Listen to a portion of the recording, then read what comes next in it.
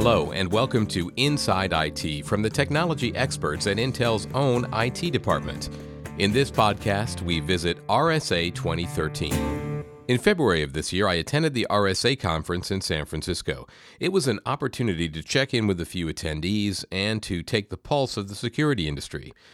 There have been a lot of high-profile security breaches lately, and one thing I wanted to know was whether there's really that much more activity or if there's just more publicity around security breaches. I had a chance to put the question to Intel Chief Security and Privacy Officer Malcolm Harkins. You've just got a growth that certainly has happened from an organized crime perspective, some nation-state activities, hacktivism. So you have a lot of threat actors or threat agents that have become also very active in what they're doing. Harkins says a lot of firms are going through what he calls a maturation phase of how to investigate and respond to an attack. This leads to a rethinking of how to move forward. How you act during the incident and what actions you take post that, I think really signal the level of understanding and maturity. And I think, again, it's new enough for some organizations, which is where you're seeing that boom of needing assistance and needing help. Larry Ponemon runs the Ponemon Institute, an industry research firm. In his work, he talks about the post-breach boom that Harkins referred to. It's what an organization does after it's had a security breach. At RSA, he tells me that organizations aren't dealing with the post-breach boom all that well. They were getting resources, but they weren't necessarily applying it the right way. And it led to problems in terms of what they were looking at, how they got to the root cause, how they contained the problem, were they in fact doing things efficiently or squandering resources. And so for the most part, we found, unfortunately, that organizations have a long way to go in terms of how they respond to security breaches. Ponemon also talked about how small and medium-sized firms don't have the resources to deal with today's threat landscape, and they're going outside into the public sphere for help. That's a trend Malcolm Harkins has recognized in smaller organizations too. They might not have the staffing or resources to provide even 24/7 monitoring. They might not be able to handle, from a resiliency, even issues where a server might go down or those type of things. So I think, certainly for smaller firms that don't have that expertise, leveraging the broad-based services that you can now get out on the internet from cloud services, software as a service, managed security service providers. Harkins sees the state of affairs in security in general as a mixed bag. So I do think that there's really probably a tale of two cities, so to speak. One is the negativity that you can see with what's going on and the escalating threats and the are we keeping up. But Harkins says, in spite of that, there is a case for optimism. He sees the industry is in the process of developing hardware and services that enhance security. New identity and access management capabilities, for instance. You can start to get true multi-factor authentication that doesn't get in the way of the user with one-time passwords, near-field communications, a camera that can see me, a mic that can hear me, my wireless knowing where I'm at.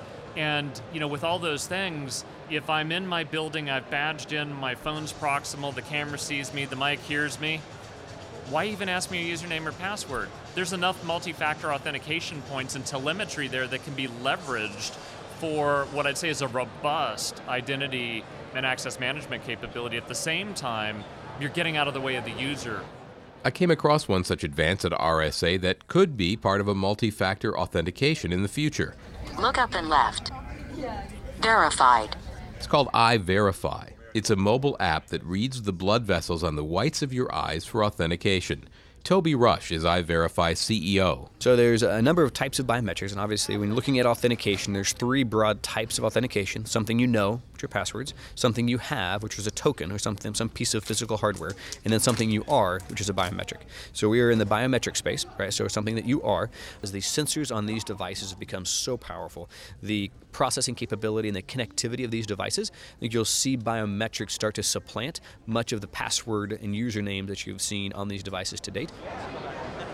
Malcolm Harkins says one theme that he thinks is perhaps underplayed in the conversation he hears at RSA is privacy. I think one of the things that I would hope to see in the future in these conferences is the discussion and dialogues on the inherent interdependencies between privacy and security, as well as the tensions between them, and robust dialogue on how to manage that tension so that we can have security and we can have privacy and respect for the individual and their personal information. One big trend Harkins sees down the road is the expanded use of big data. He says that with the right big data and the right analytics, you can be more preventative and more predictive of what might be coming. I do think the real-time stuff and the big data stuff and all that type of stuff is definitely something that's coming into reality versus something that many of us have been doing early R&D in and deployments and experimentation. I think 2013, 2014 will be really kind of the growth phase of big data for security. Larry Ponemon says just take a look at the technological advances on display at RSA. Things like biometrics, next-gen firewalls, big data. Most security issues are not a problem with the tools, he says. They're a problem of implementation. It's a little bit like getting an iPhone and using it as like a telephone. That's the only thing you do. You don't do anything else on it. It's not a calendar. You don't use apps. It's kind of a waste of effort, right? A lot of these tools are very, very powerful, but it takes effort and it takes in-house expertise to get the job done right. Malcolm Harkins says even with the most sophisticated systems, being smart about decision-making around the flow from prediction to detection to prevention and to response is what will keep the organization secure.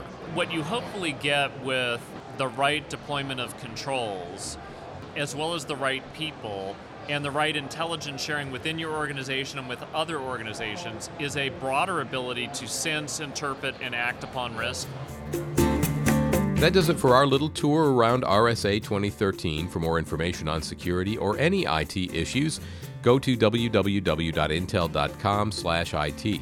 While you're there, you can sign up for the Intel IT Center for regular updates on IT topics, third-party research, IT-focused events, and more. For Inside IT, I'm Paul Landcore.